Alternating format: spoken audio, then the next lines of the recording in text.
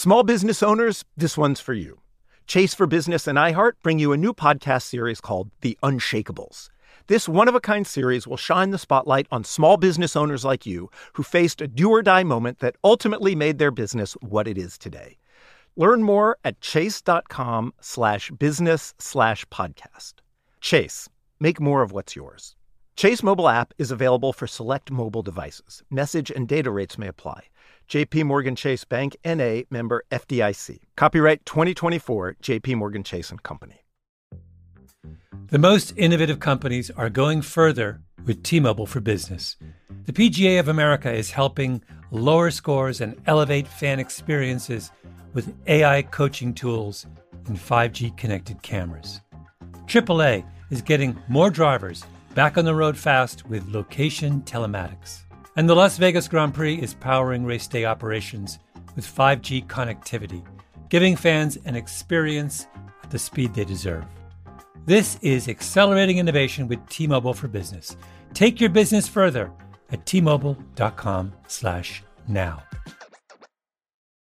Hey guys, it is Ryan. I'm not sure if you know this about me, but I'm a bit of a fun fanatic when I can. I like to work, but I like fun too. It's a thing. And now the truth is out there. I can tell you about my favorite place to have fun. Chumba Casino. They have hundreds of social casino style games to choose from with new games released each week. You can play for free anytime, anywhere. And each day brings a new chance to collect daily bonuses. So join me in the fun. Sign up now at ChumbaCasino.com. No purchase necessary. VGW Group. Void where prohibited by law. See terms and conditions. 18+.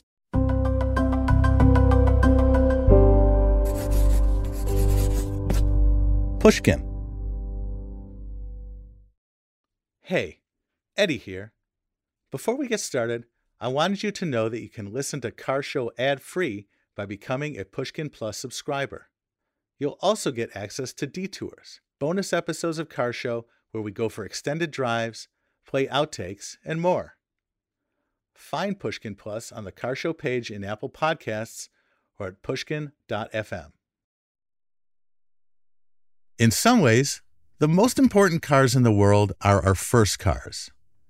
These were the cars that gave us our first real taste of freedom, not to mention our first taste of the late-night Taco Bell drive-thru. First cars are important enough to us here at Car Show that we're going to mix it up this week and do a couple of interviews with two of our favorite polymaths, Lake Bell and Rob Corddry. Lake and Rob are actors, writers, directors, and voice artists. To these multi-hyphenates, we add car people. They're going to tell us about their first cars and how formative they were to their lives and careers. I'm Eddie Alterman. On this special Hollywood episode of Car Show, we delve into the automotive lives of these two committed gearheads. First up is Lake Bell. You might know her as Agnes Adler in the movie It's Complicated, or as the voice of Katrina Peanut Butter in BoJack Horseman. She also wrote and directed the film In a World. Lake's car enthusiasm runs in the family. She grew up in Florida and New York, and her dad, Harvey Siegel, is a collector of Shelby Cobras and Special Fords, like the GT40 and the Shelby Mustang KR. In our conversation, Lake talks about everything from the car that sparked her obsession with Italian metal to finally mastering the manual transmission. But first, we play my favorite parlor game. Guess that first car. Do you mean the first car that I purchased with my own money, or the car that I was generously given from my father? The car that you were given from your father. Okay, so that tells me something. Yeah. So let me ask you a couple of questions. Did Okay. you start driving in New York City or in Florida? Florida. Okay. Was it domestic or import? Import.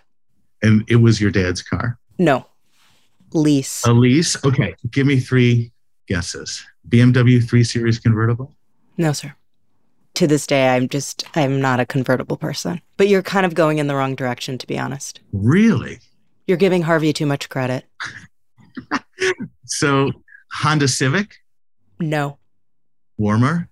Warmer in the sense that it's less exotic and less sort of rich kitty, but still, a sprinkle of, I mean, there was a great privilege in the car that I have.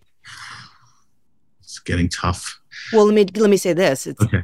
I mean, if you're a father and you don't want your daughter getting in a bender, a fender bender or whatnot after a bender, what would you want her to drive? Would you want her to be in a two-door? No. Would you want her to be even in a sedan? Probably not. If you're really neurotic and you're Jewish and you're from New York, you're going to want an SUV. You want to put some metal around. Yeah, you want her a little higher up. So was it a Nissan Pathfinder?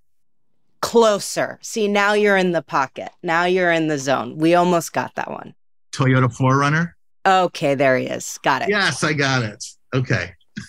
4Runner, that's a great choice. He got me the 4Runner, and it was terrific. But I will say there was one kicker about it, which is just ironic, really, given that it is the 4Runner.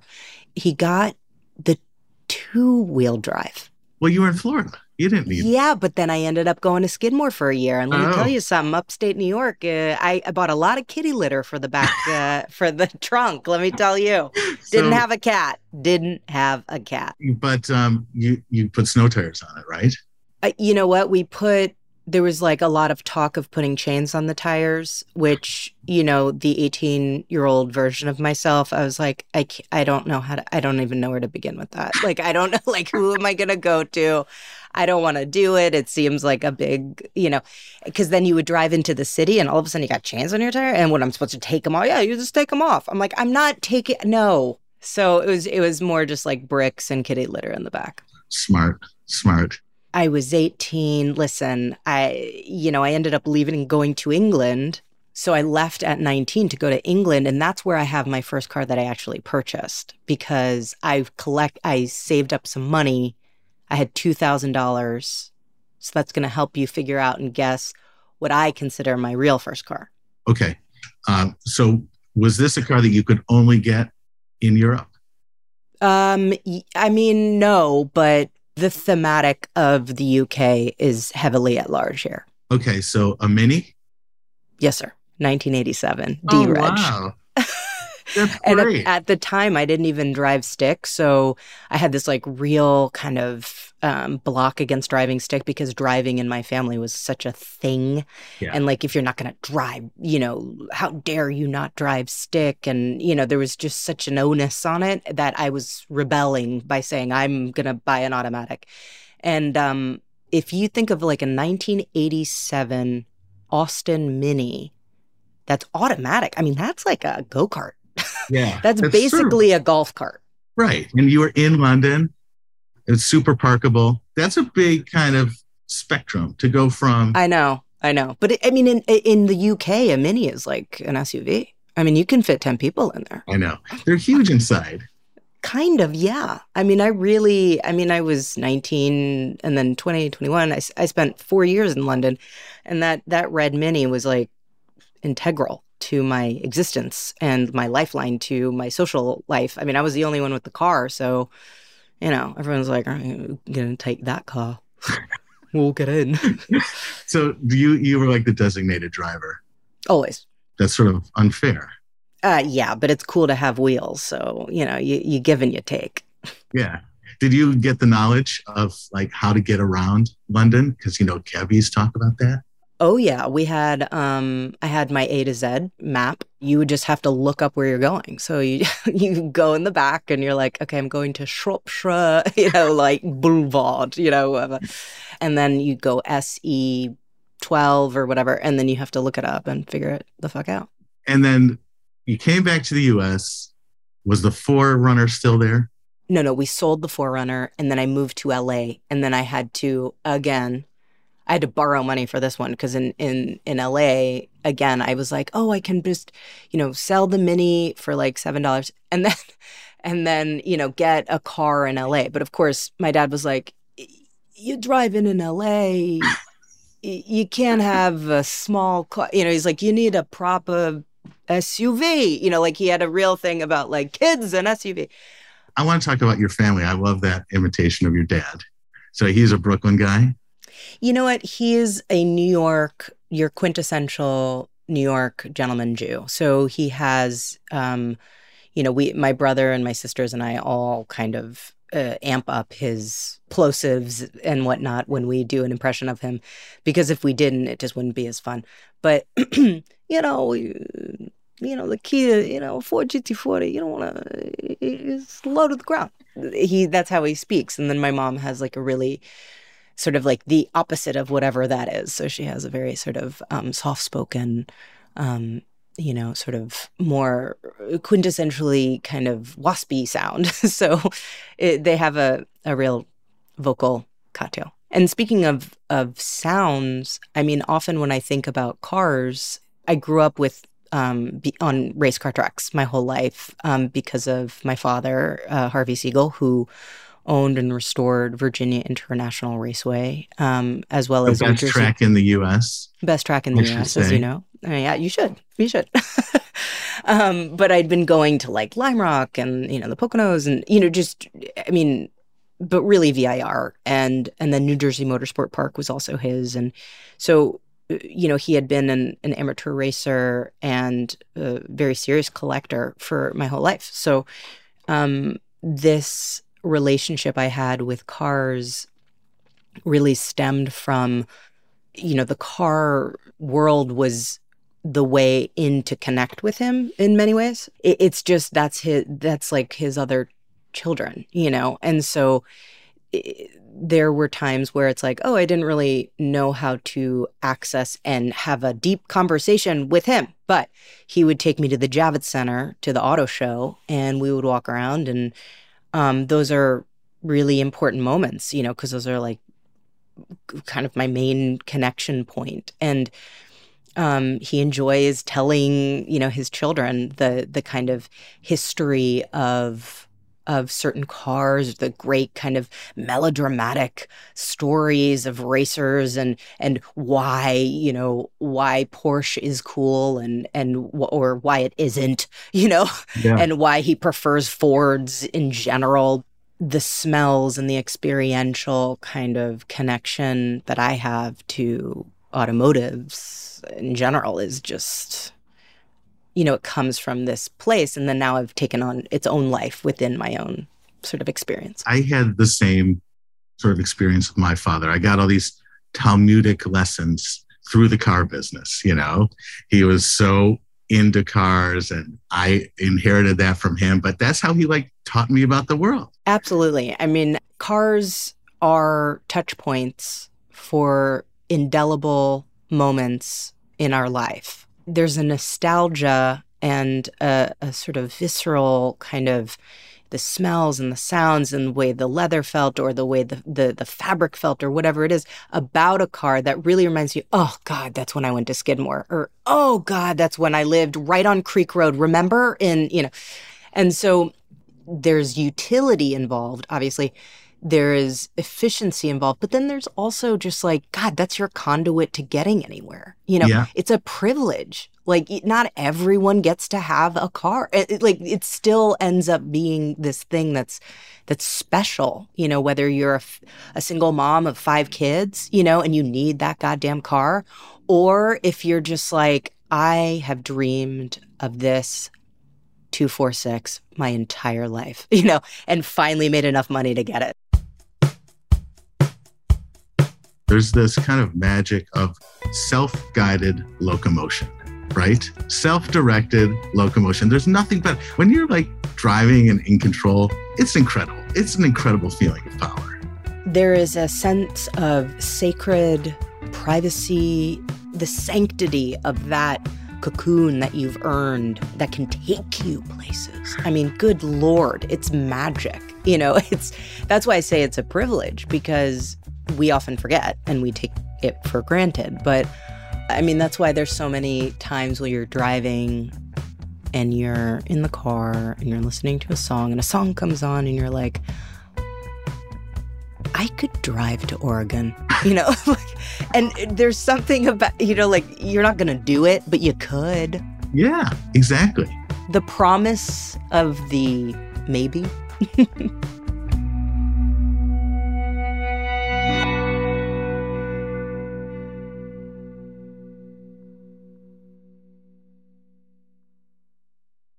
Chase for Business and iHeart bring you a new podcast series called The Unshakables. This one-of-a-kind series will shine the spotlight on small business owners like you, who faced a do-or-die moment that ultimately made their business what it is today. Join hosts Ben Walter, CEO of Chase for Business, and Tanya Nebo, a lawyer and business consultant, on these storytelling journeys of trials, tribulations, and triumphs that hinged on a single event, a split-second decision, or even a stroke of luck. Whether the story is about a warehouse going up in flames or a former partner stealing a whole roster of clients, each episode will showcase the grit, determination, and resourcefulness a small business owner needed to turn a pivotal situation into a springboard for success. Listen to The Unshakables now and learn more at chase.com/business/podcast. Chase, make more of what's yours. Chase mobile app is available for select mobile devices. Message and data rates may apply. JP Morgan Chase, N.A. member FDIC, 2024, JP Morgan Chase & Co. The most innovative companies are going further with T-Mobile for Business. The PGA of America is helping lower scores and elevate fan experiences with AI coaching tools and 5G connected cameras. AAA is getting more drivers back on the road fast with location telematics. And the Las Vegas Grand Prix is powering race day operations with 5G connectivity, giving fans an experience at the speed they deserve. This is accelerating innovation with T-Mobile for Business. Take your business further at T-Mobile.com/now. Step into the world of power, loyalty, and luck. I'm gonna make him an offer he can't refuse. With family, cannolis, and spins mean everything. Now, you wanna get mixed up in the family business. Introducing The Godfather at ChumbaCasino.com. Test your luck in the shadowy world of The Godfather slot. Someday, I will call upon you to do a service for me. Play The Godfather now at ChumbaCasino.com. Welcome to the family. VGW Group. No purchase necessary. Void where prohibited by law. See terms and conditions. 18+. How do cars inform character? Like, one of the coolest, I thought, car character matchups was in It's Complicated, and Alec Baldwin's character driving that blue 911 Cabrio. I'm like, of course. Well, I know. And you know what? It's like, for instance, there was in a world, I had to have like a certain kind of 90s Corvette, and it had to be maroon. It had to be maroon, like metallic maroon, for my dad in it, played by Fred Melamed, who is like the king, right? The best. Huge Melamed fan. And I have a whole scene in there where, you know, the father, who's just not considering his daughter at all, says, you know, I'll take you there. And of course, there's no back seat in that model. Right. So she's like, there's story in that of like, yeah, like if we get into an accident, like you're cooked. Like there's no seat for you at this table. Okay. All about him and that sort of like maroon car. It's like, no, it's not red. No. Maroon. Oh, it's got a metallic. Who would have a red Corvette? Like, you can't have a red Corvette. That's totally cliched. I have a maroon Corvette. Yeah. That 90s color. Burgundy, maroony. That maroon. Love it. So anyway, those are the kind of things where I really enjoy when I'm making a film or you know, creating a character. I do think about it a lot. I think it says, in the same way that the wardrobe says a lot. You know, you can paint a picture of what someone's morning routine might be like and what they're doing off camera if you can know what they are donning or what they are driving. What are some of your favorite movie cars? Well, I mean, look, Scorsese, Goodfellas, for me, was a really good car film. I mean, there's just something about those massive, boaty 60s, 70s caddies, the Eldorados and the Biarritzes and the, you know, they're such balls to take up that much space for two doors, you know? You're like... Yeah, like tiny inside, huge on the outside. Yeah, like I'm taking up some space, you know what I mean? Like it's just a little, but it's perfection. And so grandiose, right? Like, remember in that scene when she's like oh, I thought that, the wives would be so fancy, but they were all like wearing those rayon blends. That's what those cars were. They were not like European GTs. Yeah, and which I really, and yet I understand and see the appeal in it. I mean, I have looked into purchasing one, but I wouldn't kick one of those out of bed. But because also there is something so unbelievably sort of whimsical and wacky about the color schemes they had in that day. It's like all white on white and then bright cherry red interior. And it's like, that was just, that's factory. Like. There's like, some wild shit. I love it. It's got such personality. And now it's like, what kind of gray do you want? So when you were growing up, did your dad teach you how to drive on the track? So I was terrified of speed. I'm still not a massive speed demon. I'm more interested in the kind of Tetris driving, I call it, which is like city driving, where it's like, oh, this person's going over there. Okay, I'll go over there. It's like, oh, I see you. Okay, you're up my ass. All right, watch this. It's like, I think I probably would be more interested in like rally driving, But that said, my father did teach me to drive on a KR 500, so a King of the Road 500. Oh my God. He's a big Shelby Cobra guy, yeah. And, my relationship was good with him, but I mean, that's a lot. Because remember, I had the whole like hang up about manual when I was a kid. And so I was just like, oh shit. Like, I'm just going to fucking fuck this car up. Was it a test, you think? Like he was saying like. Honestly, it's cars is where he shines, right? So like he really was like, all right, kid, like get in there and let's see what we can do. And we were out in New Jersey at our country house, and that's where his like mechanics live, and where we have a big garage of toys. And we were on like a gravel road, and we were in the KR, and he's like, go ahead, give it a go. And I was like, mayhem. It's That's mayhem. Crazy. Throwing it in first, and then boom, bing, boom, bing, just like back, forth, back, just like such tentative clutch touching, like stalling, But then, of course, it's like once you get it into first, it's like the torque on that thing is like insane. You could throw it in third and you're fine, started in third. Like, so explain what the KR is. You're like in a Mustang like beast, basically. And it's like, I mean, it's called King of the Road.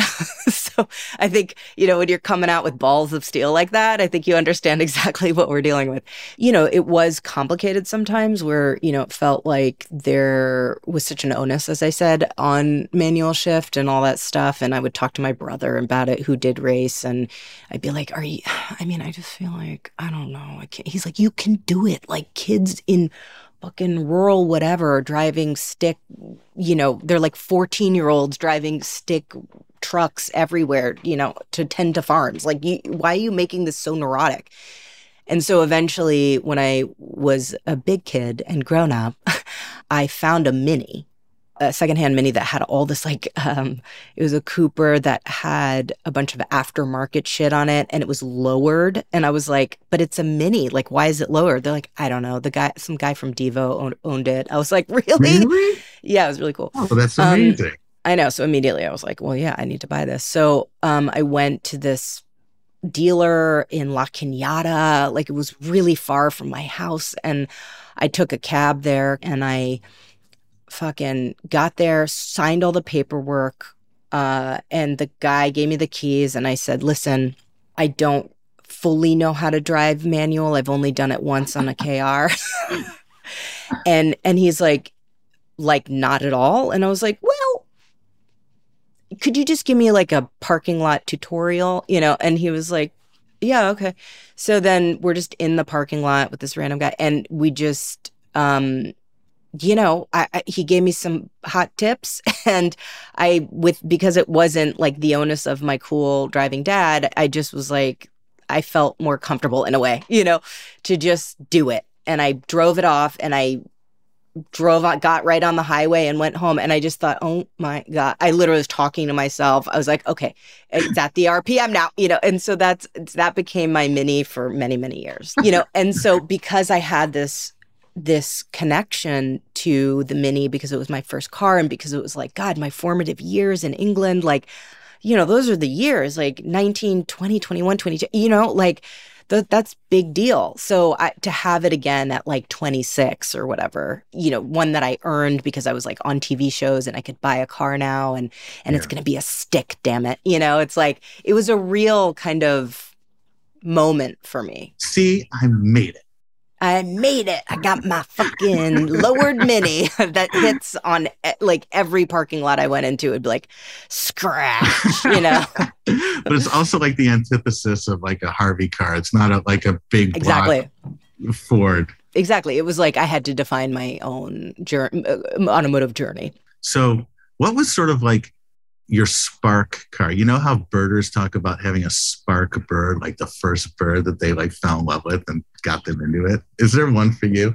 Yeah, I mean, I got a lot of spark cars. When I first saw a Lamborghini Miura, I was like, I'm sorry, what?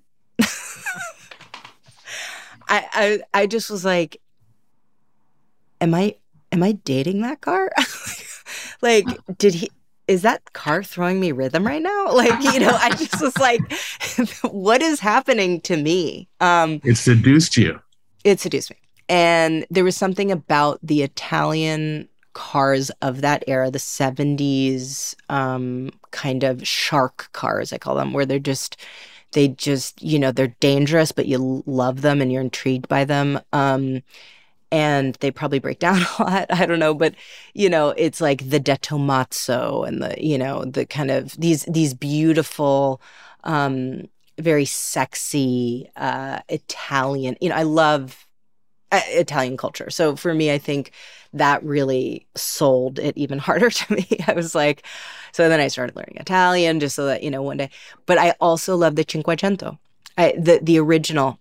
I saw them on the track and they were so damn cute and all with such great personality and senses of humor. I was like, I can get into this.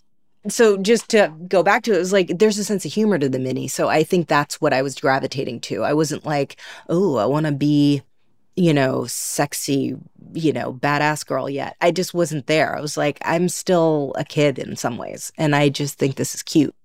And then the Miura was just like, wow, I'm going to be an adult one day. That's what I said. Those are really interesting polls, right? Of I know Italian car culture. And then, of course, it was like the Pantera. The shapes were appealing. And so impractical. And there's, in Kill Bill. Oh yeah. Bill drives a Mangusta. He drives a the Mangusta is amazing. Just the wheels, the way they're punched into the body, and they're just like just oozing. I would kill to have a Mangusta. Pheromones. Yeah. You're just like, this is all kinds of wrong and give me the keys. I know. Like the worst car to drive, so unreliable, but who cares? Okay. Lightning round, 3 dream cars. Well, you got me onto the Mangusta. So let's do a little Mangusta. Let's get a 246 in there. And then I'd like a Pontiac Trans Am. You would? With the screaming chicken? Yeah, absolutely. I listen, I like a car with a sense of humor and with a whole, like I could build a whole character around it, Smokey and the Bandit. Yeah, Smokey and the Bandit, yeah. If anyone has a Pontiac Trans Am with the fucking bird and all, call me. My friend Alana, who writes for Car and Driver, she's got one. It's brown. Oh, I love brown. So sick. Yeah. I mean, listen, I got to talk to Alana. Maybe she needs to let me take care of it.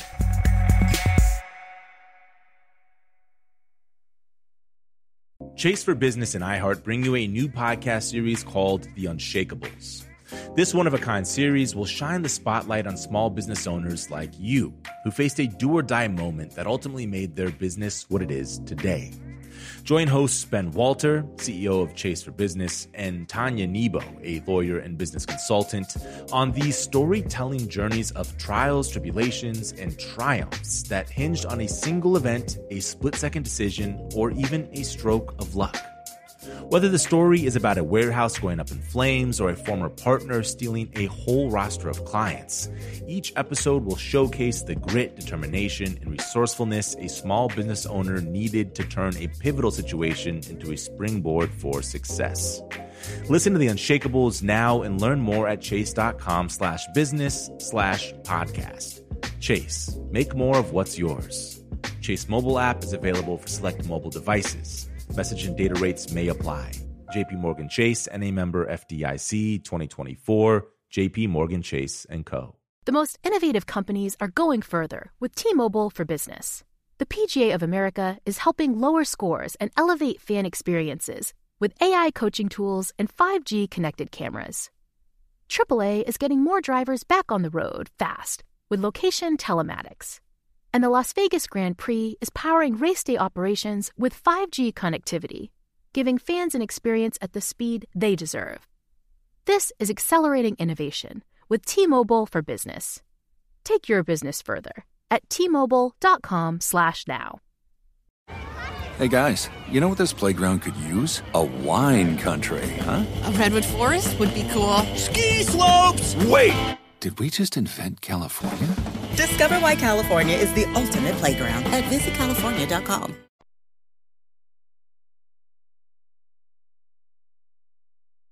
Next up, Lake's friend and now mine, Rob Corddry.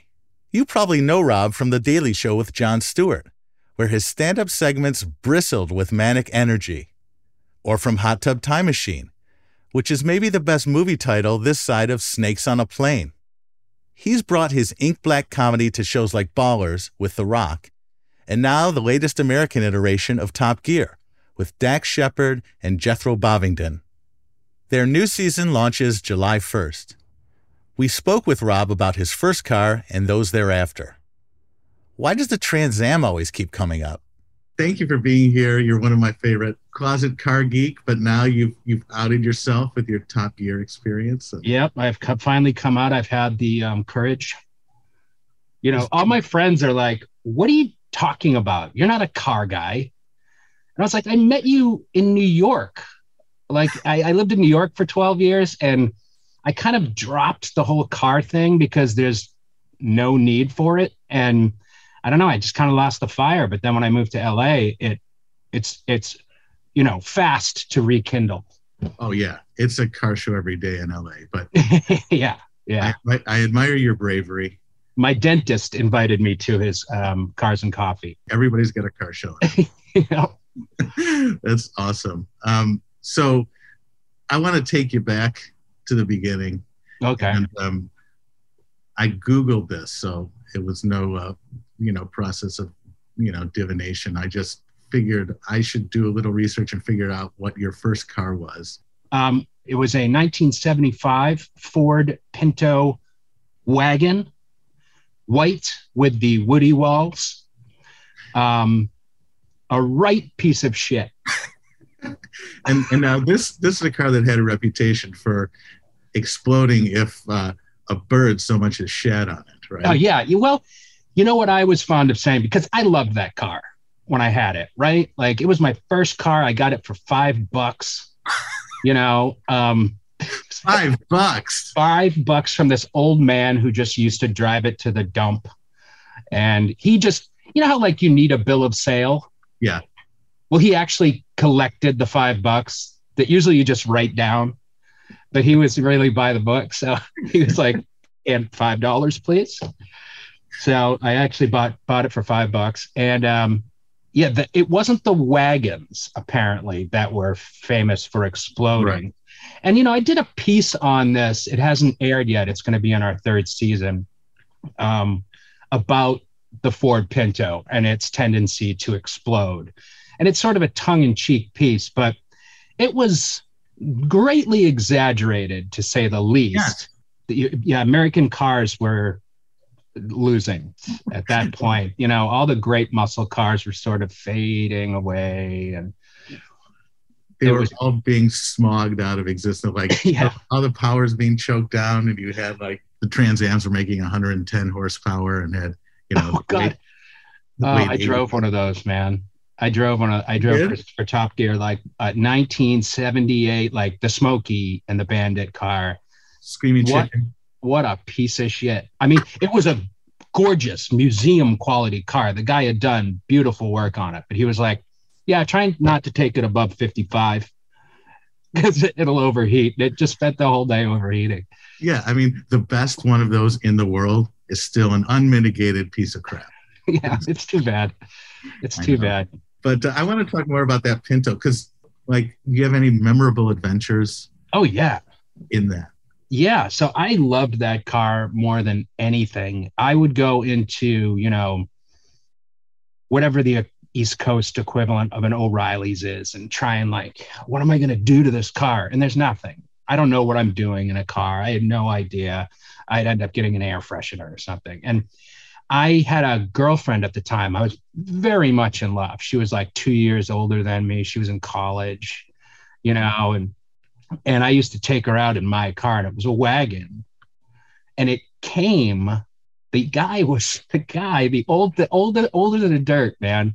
This guy could barely walk, and he was like, and if you notice here in the bed, we've got, left a pillow and a blanket there for you in case you want to take a nap while you're driving.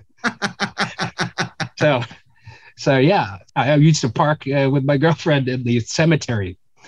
A built-in boudoir. Only guy that had a pillow in the back of his car, that's for sure.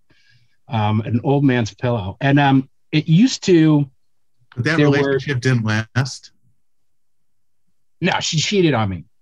She probably cheated on me with somebody else's car, really. It was probably that car that killed it because the floorboard on the passenger seat was completely rusted out.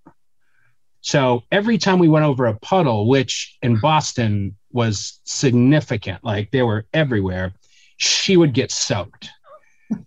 She would learn to like just put her feet up on the dashboard when we went over a puddle.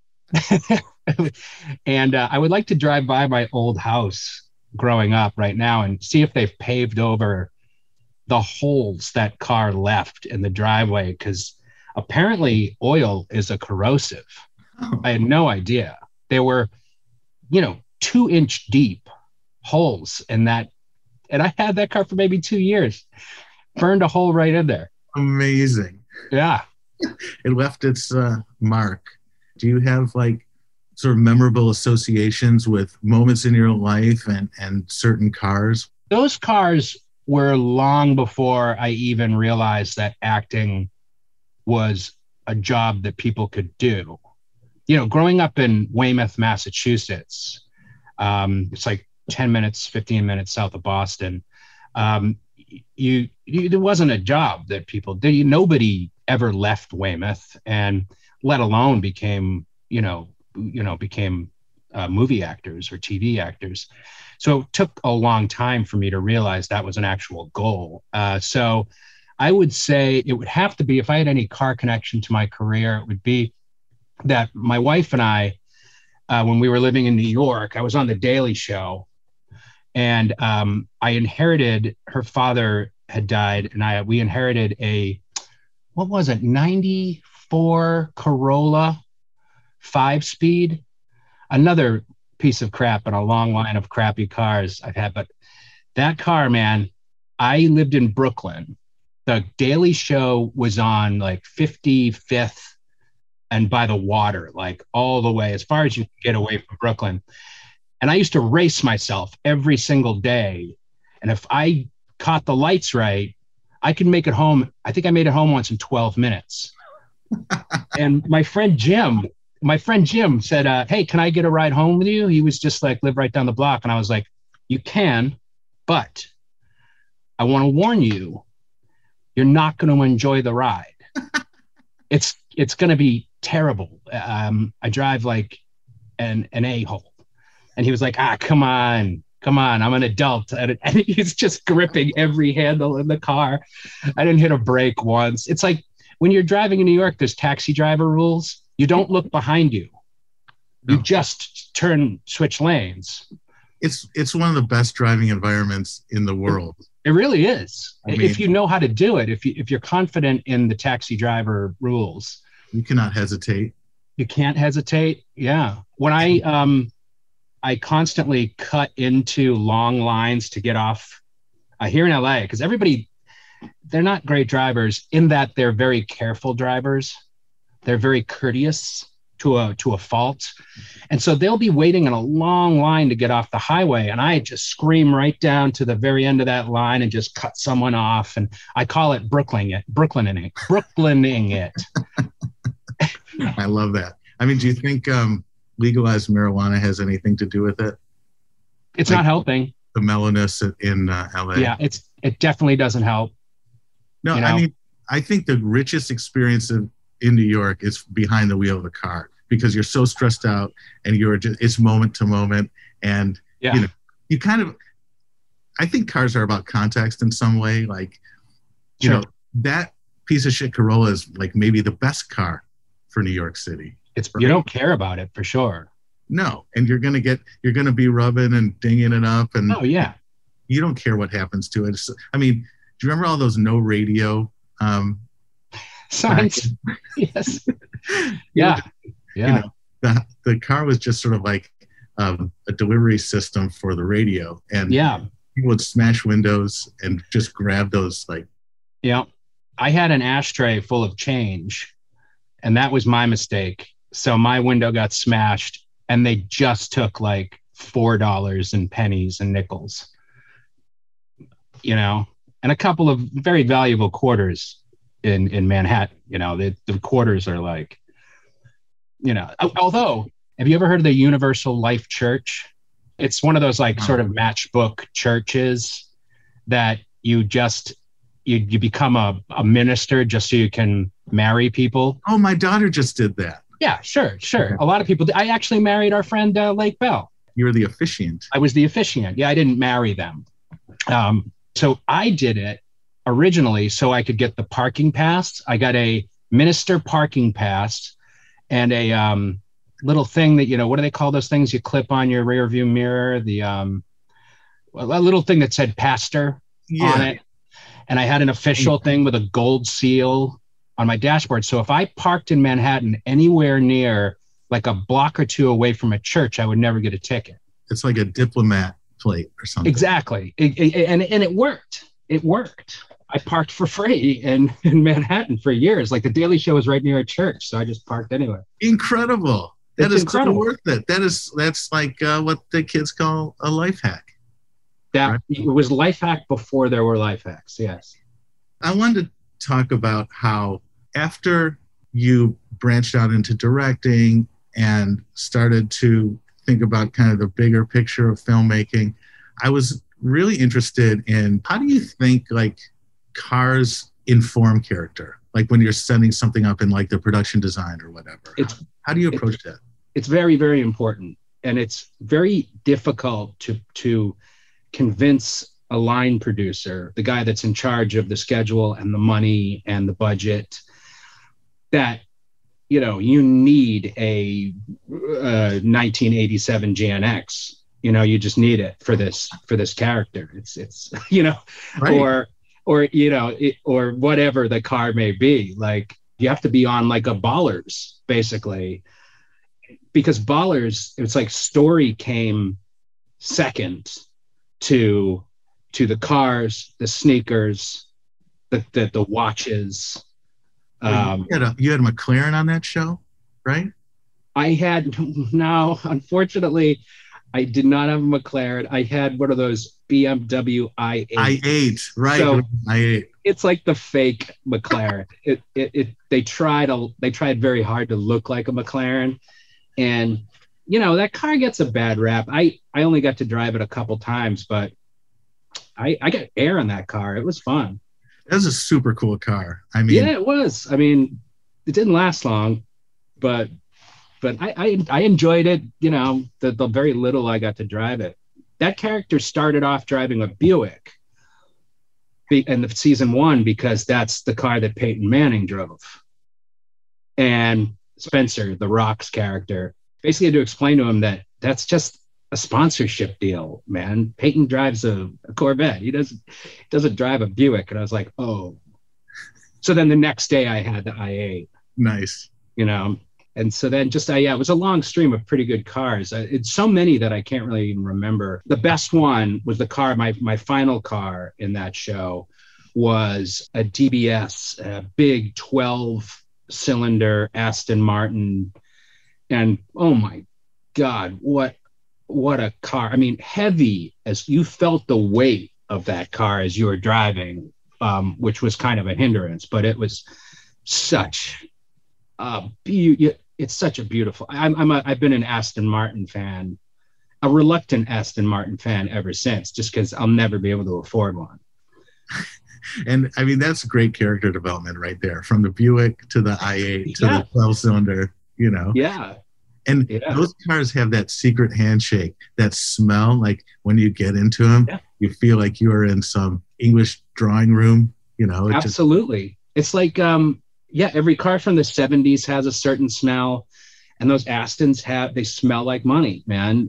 And I've luckily somehow finagled my way into becoming the Aston Martin guy on Top Gear. Nice. So whenever there's a new Aston Martin, I get to review it. I just reviewed the DBX 707. Awesome car. I was very surprised. It's an awesome car. The Vantage, I got to, which every time I want to buy a car, I build and price a Vantage online, and it's never going to happen. It's disgusting. I mean, somebody was saying that $100,000 is the new $40,000. Yeah, man. I mean, I forget, it's upwards. If you really want to spec one out correctly, it's almost 200 grand. I can't justify that.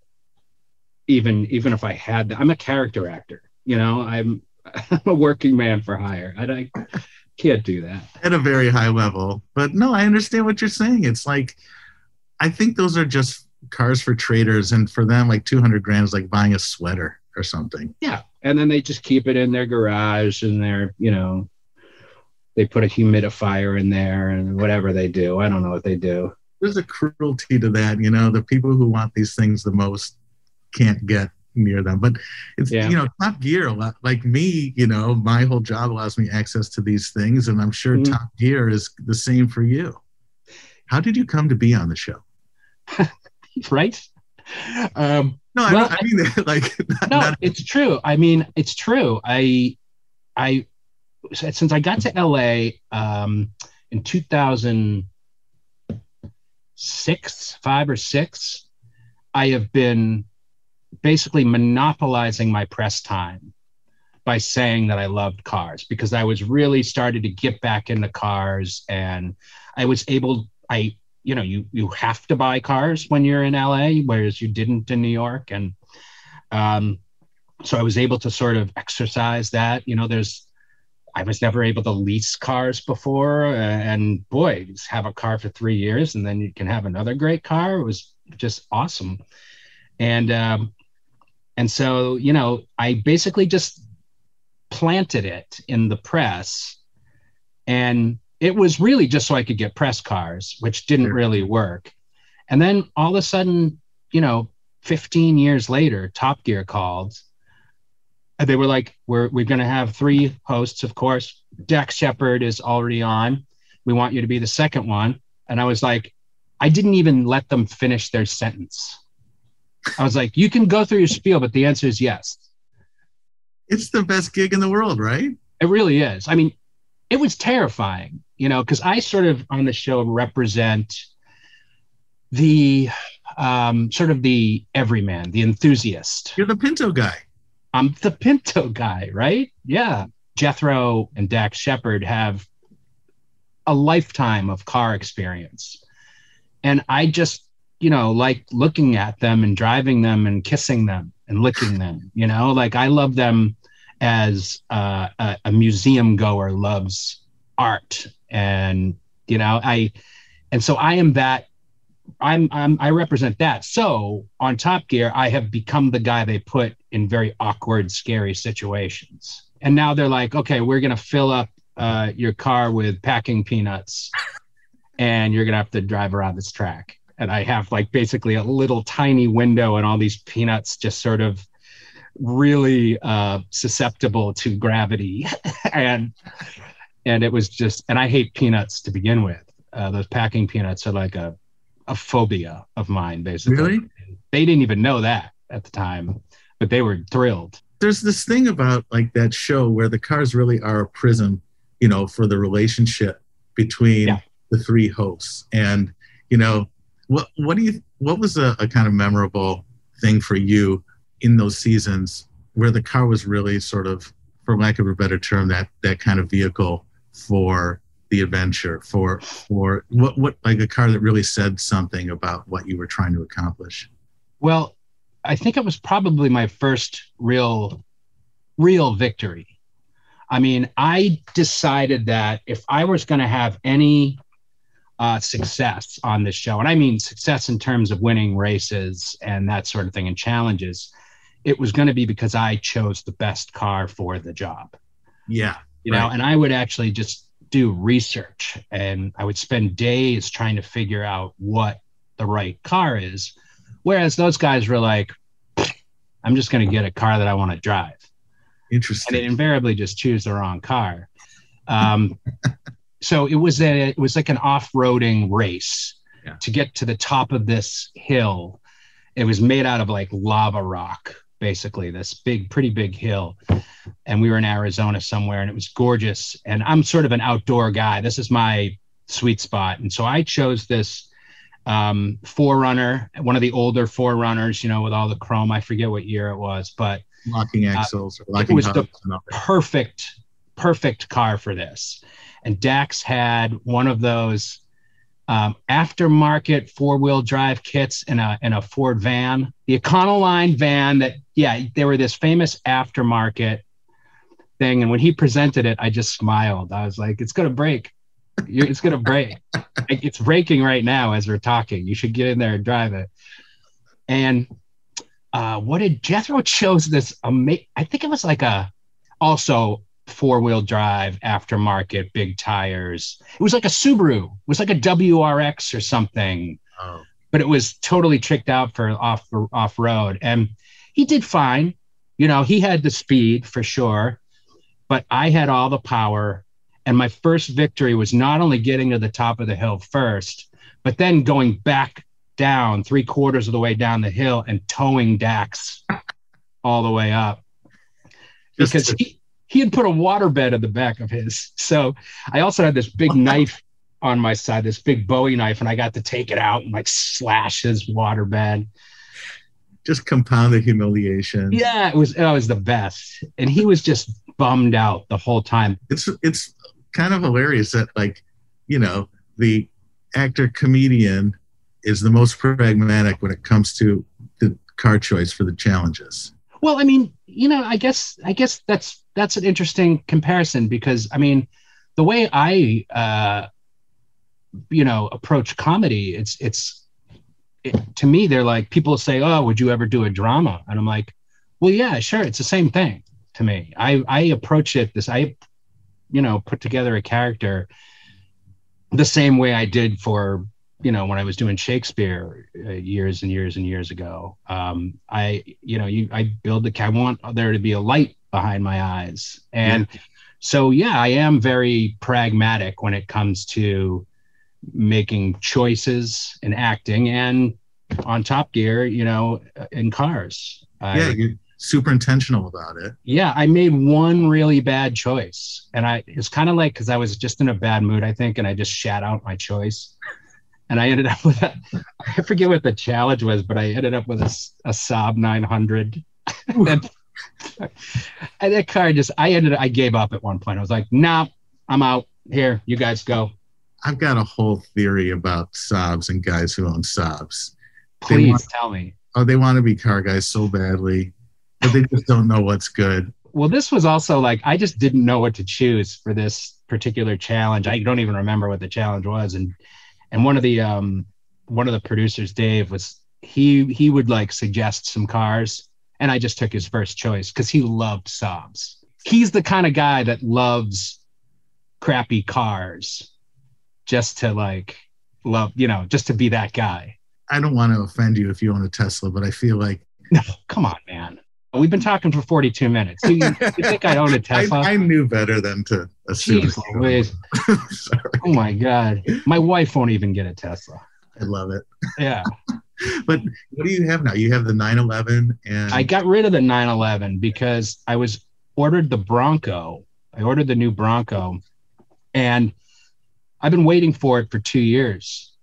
So I finally just lost interest in it and I canceled it. It still wasn't in production. Yeah. And, because I ordered the Wild Track and of course the hard top moldable roof, which is impossible apparently. Yeah. Like you're seeing Broncos out there, but they're all soft tops. And so finally I just canceled that. And now I've got no car.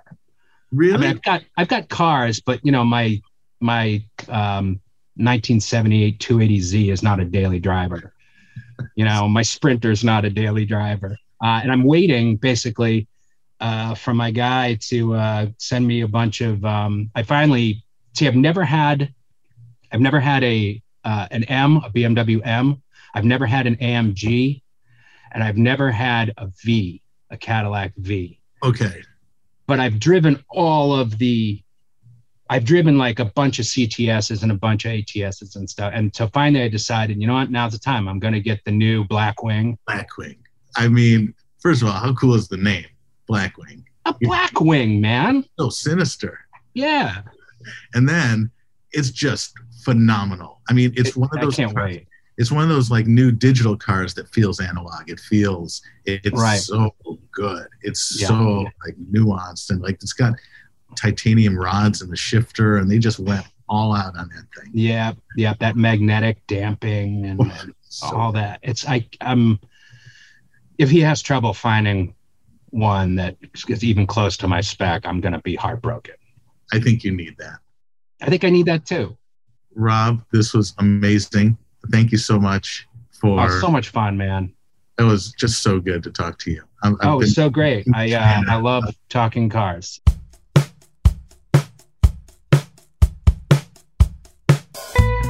Car Show is written and hosted by me, Eddie Alterman. It's produced by Sam Dingman, Jacob Smith, and Amy Gaines.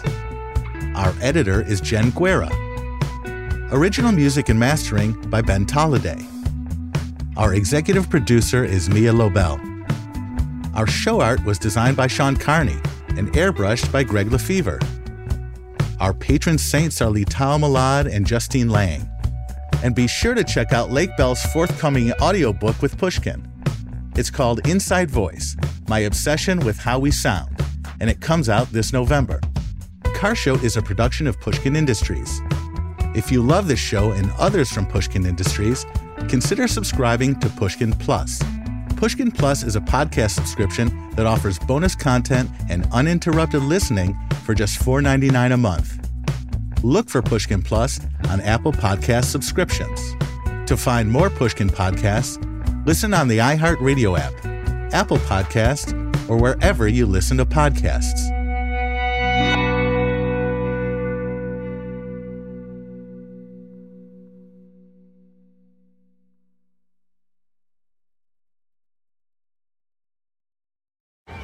Hey guys, you know what this playground could use? A wine country, huh? A redwood forest would be cool. Ski slopes! Wait! Did we just invent California? Discover why California is the ultimate playground at visitcalifornia.com. Asking the right questions can greatly impact your future, especially when it comes to your finances. So if you're looking for a financial advisor you can trust, certified financial planner professionals are committed to acting in your best interest. That's why it's got to be a CFP. Find your CFP professional at letsmakeaplan.org. Whether you're a savvy spender maximizing your savings with cashback rewards, a thrifty rate watcher seeking the lowest interest, or a travel enthusiast looking for extraordinary perks, Kemba Financial Credit Union has a visa to complement your lifestyle and unique needs. Apply today at Kemba.org to unlock a limited-time 2% cash back on purchases and pay 0% interest on balance transfers for an entire year with a new visa from Kemba. You deserve a card that works for you. Restrictions apply. Offer ends June 30th, 2024.